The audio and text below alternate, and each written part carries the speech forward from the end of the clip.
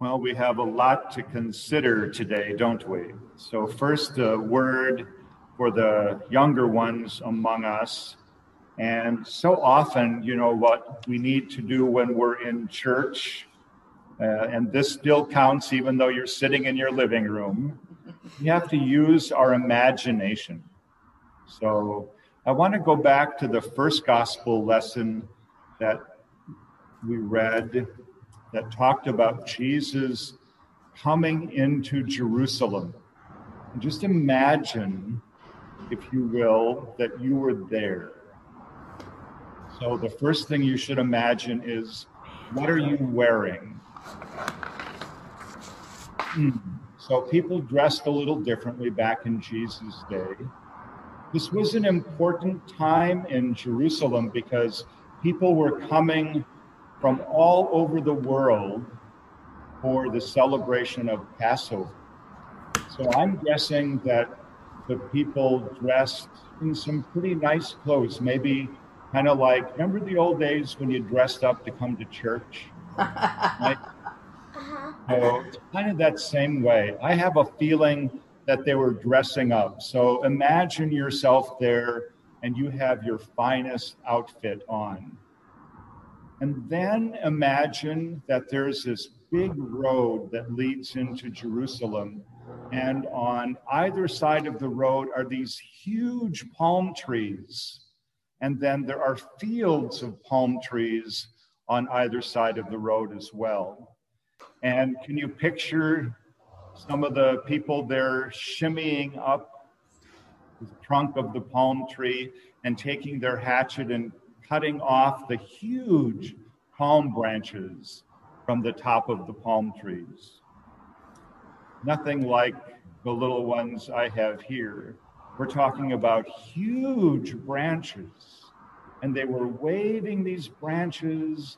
They were putting the branches down on the road along with their coats, their finest things, because they knew, because they heard about it, they knew that Jesus was coming into Jerusalem. And they wanted to welcome him because they were so excited that he was there. So you also have to imagine you're dressed in your finest. There are palm trees everywhere. People are cutting palm branches and waving them. They're putting their palm branches and their coats on the road to show their respect for Jesus, the King of the Jews, who's coming into Jerusalem. And then they also, if you remember the story, they yelled one special word. Do you remember that word? No. What was that word? Hosanna.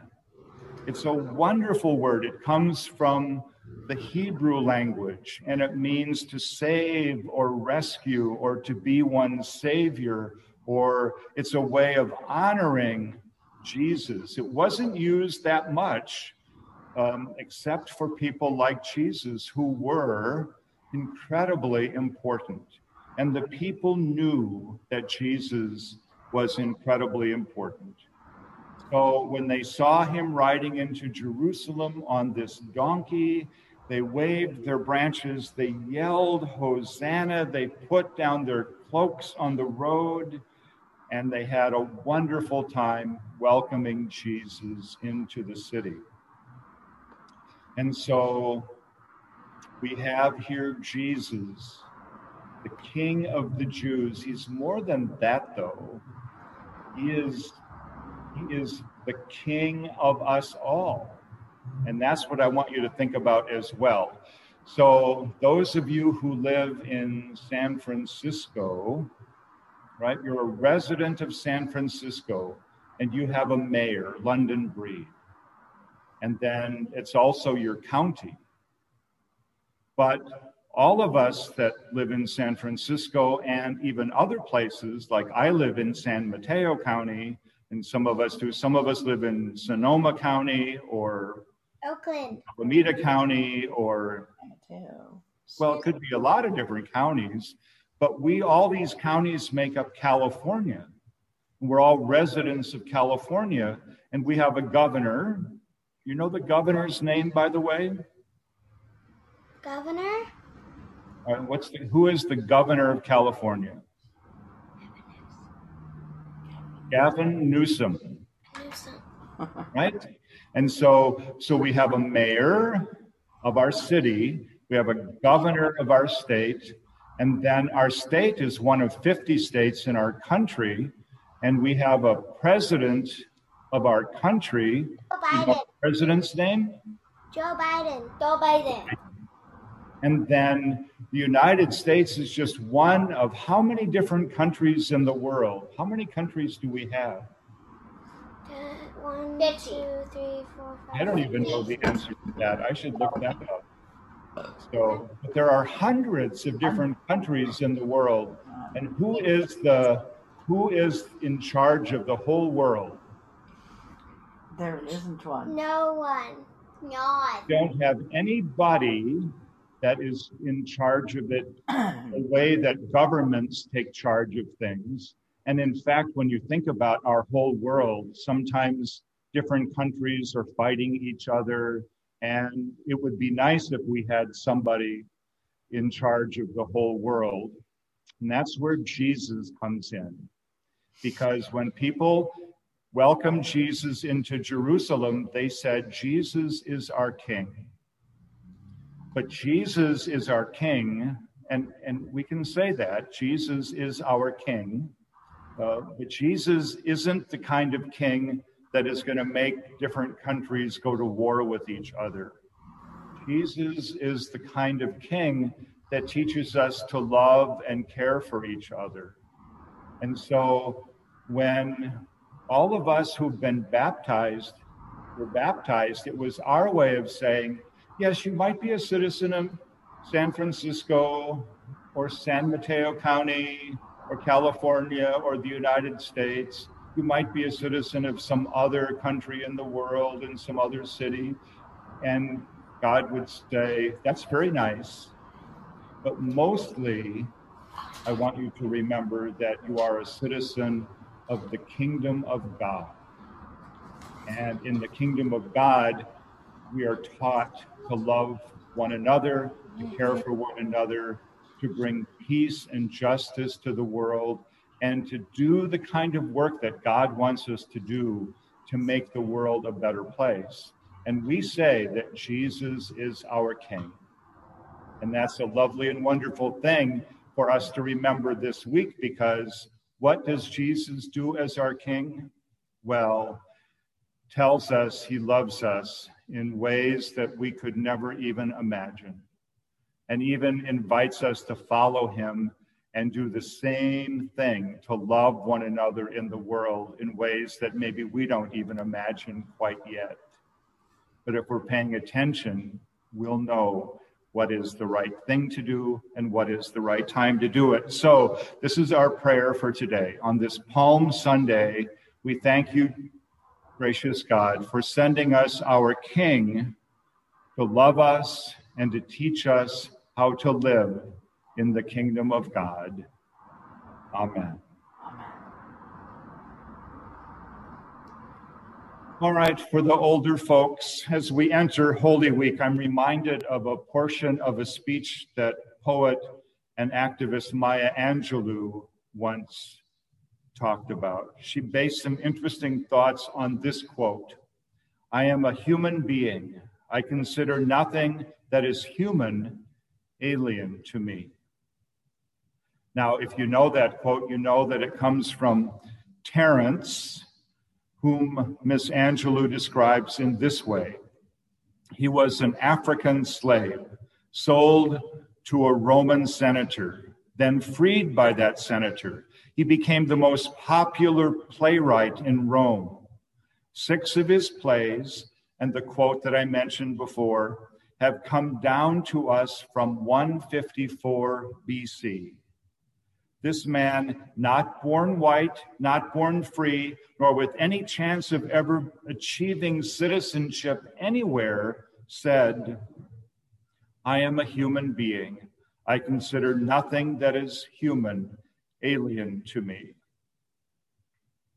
And then, as she points out, this attitude is one that we might all have. And it means that no matter what terrible crimes we may see committed by others, we can never say, "Oh, I would never do that." Rather, we more rightly need to say, "I mean to never do that. I intend to use my energies constructively and not destructively." But if a human being did it, no matter how terrible, I have within myself all the components to do the same thing. And let me not separate myself from the human being or pretend to separate myself. The other side of this, as Angelou points out, is that when human beings do great things, when they make beautiful works of art or music or poetry, when they show inspiring acts of courage and loving kindness, we must also recognize that we have within ourselves the possibility of doing the same. With this in mind, we can reflect on the reading of the Passion of Jesus Christ. For our sake, Jesus did not spurn anything human, giving up his glory to become as human as we are human, even taking our sin upon himself in his death on the cross. He dared to show us the extent of his love, regardless of our worthiness. And more than this, when he took upon our Savior, we see this, when we look upon our Savior, we see this great sacrifice of love. We must never say, "I can never do that." For in baptism into Christ, God gives us the invitation and the possibility to be like Christ. Holy Week, with its many liturgies and varied moods and invitations to intense devotion to Jesus Christ, reminds us of the suffering and death that he went through for us and for our salvation. And it culminates in the celebration of his resurrection, which makes us new in our own resurrection and gives us incredible possibilities for new life. Even though we celebrate this resurrection next Sunday, this new life is ours each day as we find ways to express love in Jesus through our daily actions and with our interactions with all people. And yet, when our own actions don't reach our goals, when we fall short, when we fail, we know that our salvation rests not on what we have not done or how badly we've done things, but on whether we remember that it rests on what Jesus has done for us, what God has done for us through Jesus.